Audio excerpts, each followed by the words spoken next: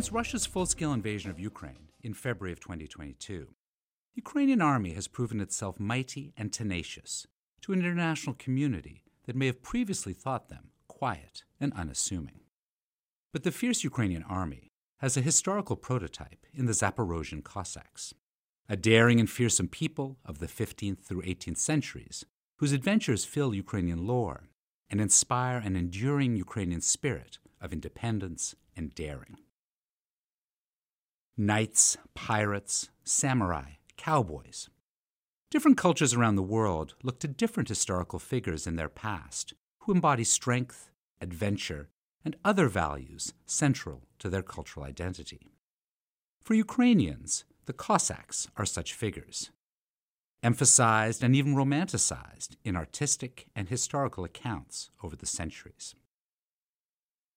The Ukrainian national anthem, whose lyrics were written by Pavlo Chibinsky in 1862, amidst growing nationalism when Ukraine was under the control of the Russian Empire, says, quote, "Soul and body shall we lay down for our freedom, and we will show, brothers, that we are of the Cossack nation."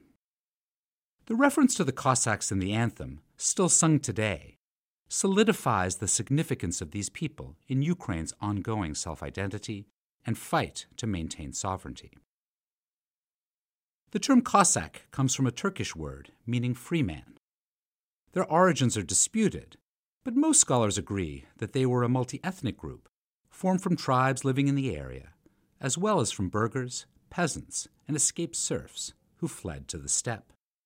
Ukraine's Cossacks are first mentioned in sources of the late 15th century, and their rights as an independent community were abolished by the Russian Empire in the late 18th century. The enduring mythology of the Cossacks paints them as semi-nomadic, semi-militarized bandits. They lived around the lower bends of the Dnieper River near Ukraine's most fertile agricultural lands. Their history and identity were influenced by their geography, the politics and social forces of the Polish-Lithuanian Commonwealth that controlled their lands, and their own self-fashioning. Other Cossack groups lived across today's Eurasia, such as the Don Cossacks in Russia. But Ukraine's Zaporozhian Cossacks uniquely asserted a nascent Ukrainian nationalism. If in the 15th century they were primarily rogue bandits, by the 17th century they were beginning to symbolize a Ukrainian secessionist movement against the Polish-Lithuanian Commonwealth. By shaping the identity of the Ukrainian region, the Cossacks lay the groundwork for it to become the independent nation it is today. At the same time, the Cossacks' predominantly military identity may have limited the scope of the political and social reform that they could achieve. Although they exercised democratic self-rule, much of their attention went to defending their fertile and resource-rich land against invasion. Among the most famous Cossacks, whose adventures fill Ukrainian lore, are Bogdan Khmelnytsky and Ivan Maziepa.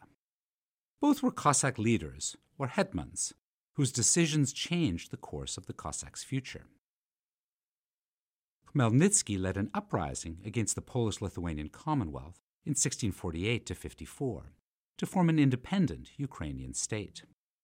However, looking around for allies, Khmelnytsky signed the Treaty of Pereyaslav with Tsar Alexei Mikhailovich of Russia in 1654, which placed the Cossacks under Russian protection. The agreement was intended to preserve Cossack independence, but instead it initiated a long history of Russian domination in the region. Russia asserted increasing control over the Cossacks, taking advantage of their military might and sending their forces to fight far from home. Yet Peter I refused to protect Ukraine from a threat from Sweden, leading Hetman Ivan Maziepa to defect from Peter's army in the Battle of Poltava to side with the invaders, who promised Ukrainian independence. The Russian army responded to this betrayal by massacring the Cossacks, defeating Sweden, and only amplifying Russian dominance over Ukraine. Maziepa remains reviled in Russian history, while Ukrainians have remembered him as a hero. A romantic mythology shaped the Cossacks' identity in their own day, just as it has shaped their memory in the centuries since. Taras Shevchenko, beloved poet of Ukraine, memorializes the Cossacks in his book The Kobzar. Quote, "Formerly the Cossacks cherished freedom and great glory. Glory lives, but bitter slavery freedom has devoured. Formerly they knew to govern, never more will do it. But that former Cossack glory we remember always." The Cossacks remain symbols of Ukraine's ongoing fight for sovereignty, as well as their military might that is not to be underestimated.